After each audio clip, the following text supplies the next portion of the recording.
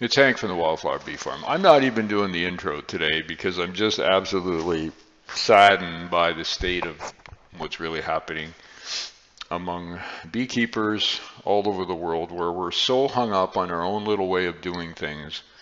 We won't let people voice opinions or speak or share. They stop sharing. And I've learned since I've started this, there's a lot of closet beekeepers who don't want to talk to anybody because they're afraid of what other people will say or judge them.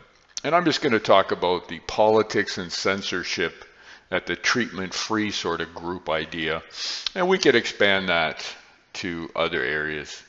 It's very important when solving a problem to look at cross-situational or cross-disciplinary opinions or practices. For example, in my previous career as a psychologist working with concussions and people who don't survive concussions in the sense of they don't recover, a very small percentage of people don't recover, and we don't know why. We started asking all kinds of questions, including how our hormone system works.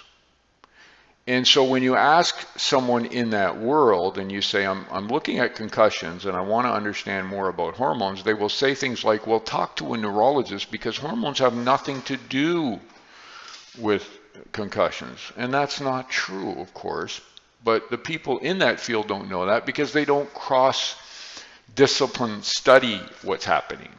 And I won't get into the details, but if we get to beekeeping, recently my personal experience was I was wanting to post something on infrared. I joined the treatment-free beekeepers group just to learn about things and post the odd thing. They said I couldn't post my swarm video because I was self-promoting of some sort. I don't know what that meant. They didn't like the link. Okay, fine. And then when I wanted to put something up about infrared light and honeybees and the project we're trying to get that remote infrared unit created so I can research and test it on different bees. They wanted to see peer-reviewed research. Yeah, okay, so it's not a peer-reviewed journal. By the way, peer-reviewed journals means that someone in the field reads an article before it's published to decide if it's worth publishing. That's an important word, worth publishing. And we know from our history of the past 3 years of the pandemic, there was a very selective peer-reviewed process going on. I mean, I ask questions like, why is it that people in India who aren't getting vaccines are not all gone off the planet? I'm asking that question. I also asked a question about what happens to you when you get COVID? Because I had COVID early, very early. And I went ahead and got vaccinated, just so you know my background. And I said, well, what does all that mean? And as soon as you ask that question, you would get either censored, kicked off, or whatever. So, and I know of healthcare professionals who have lost or might lose their licenses because they asked similar questions. A physician who said, what happens to my clients or my patients who have had COVID? Do they have antibodies? That means they shouldn't give them a vaccine. Oh my gosh. But let's get away from that thing. Let's just talk about beekeeping. So when someone says to me, it has to be peer reviewed, I said, wait. Now, I'll give you a little background. Right now I'm reading Charles Darwin, The Origin of Species.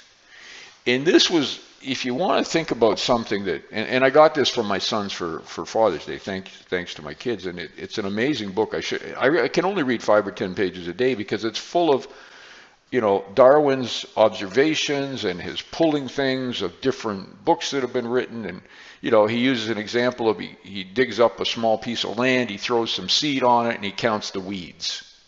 Okay? And from that, he comes up with these theories that we now, and this was written in 1859, and frankly, I don't think any of this was peer-reviewed, Mr. Treatment-free beekeeper, gatekeeper, but it's world-changing research. I go out every day and I'm not even trying to say I'm even spoken in the same breath as these folks, but I go out every day and I watch bees. I also watch hours at the entrance to the hive we have the video cam on. I don't know anything. All I know is what I see. So I say that. I say, I saw this today or I saw that today. Maybe we can learn from it. I don't know, but it's not peer reviewed and I have no interest in doing peer reviewed political research. I just want to do what I see is necessary, and I think everybody should do that. Everybody should. Here I am giving you this, when I think about the rates in Nova Scotia of bee loss, I think it was the lowest province in the country, like 15%. You say, well, why, how, if you've been out to Nova Scotia, I spent a lot of time out in Nova Scotia. It's a tough world. I mean, they have weeks of rain. They have cold. There's not a lot of wildflowers in a lot of places where the bees are surviving. And what does Nova Scotia not have that we have in Ontario and Manitoba and Alberta? They don't have any organized cash crops. You don't see a lot of soybeans and cornfields around here. You do see a lot of trees and forests and so on. So maybe the question should be asked, why has Nova Scotia had such a low rate of death over the winter, even though it's brutal out here? Most humans don't want to live near the ocean, let alone bees. And what is going on? It's like my question on Cuba that many people ignore, especially the other side. When I mention Cuba, they go, well, yeah, you don't understand. You have to treat every 2 weeks for mites. Well, maybe you do. But here's my question. You can't keep bees locked up like other animals. So even though you do lab research and you do all this peer-reviewed stuff, in the end, the bees go do their thing. Now, you can't control all the variables, and so you can't control everything. What you can do is watch and listen and report on that, and maybe we can learn from that. So the politics and the censorship, and I'm not talking about inappropriate, I ban people from my sites as soon as they get negative. I don't want to hear negative. I want to hear solutions or observations that can be helpful. But when it comes to the treatment-free Facebook page, there are parts of the world it would go very well because there is serious censorship. And I'm sure it's the same on the other side, as it is in every aspect of life. And that's why we're stuck. That's why bees are dying. And people the other day, you'll find that if you're not from Canada, you'll find this hilarious. People were complaining because there was a swarm of bees in Ottawa. And the swarm was so large, they broke a little branch on a tree. Oh my gosh.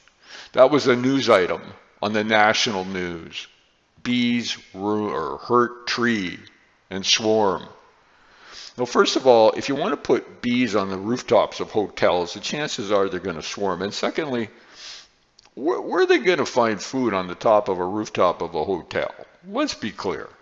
They're not the bees, the similar type of bees adapting on our 50-acre farm that have flowers from April until frost in late October or November.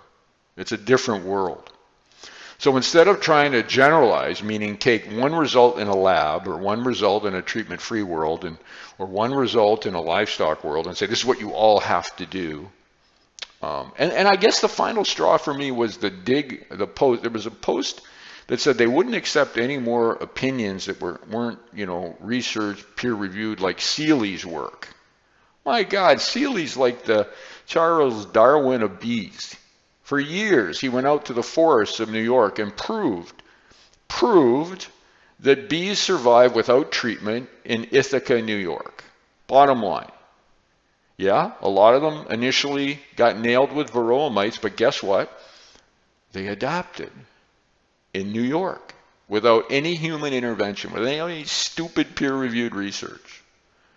So instead of discussing that and critically looking at it and say, how did that happen in New York? How did the 1,000 bee commercial operation in Texas without treatment? How do they do it? How do the people in Cuba survive without treating for varroa mites? What's going on? No, we're going to ban and censor that. If you're on the livestock side, if you're on the treatment-free side, you're not even going to consider infrared light as maybe helping bees that are getting nailed with pesticides if you want to have bees living in areas with agriculture. I don't know if that's going to work. I haven't got a clue. All I'm trying to say is be careful.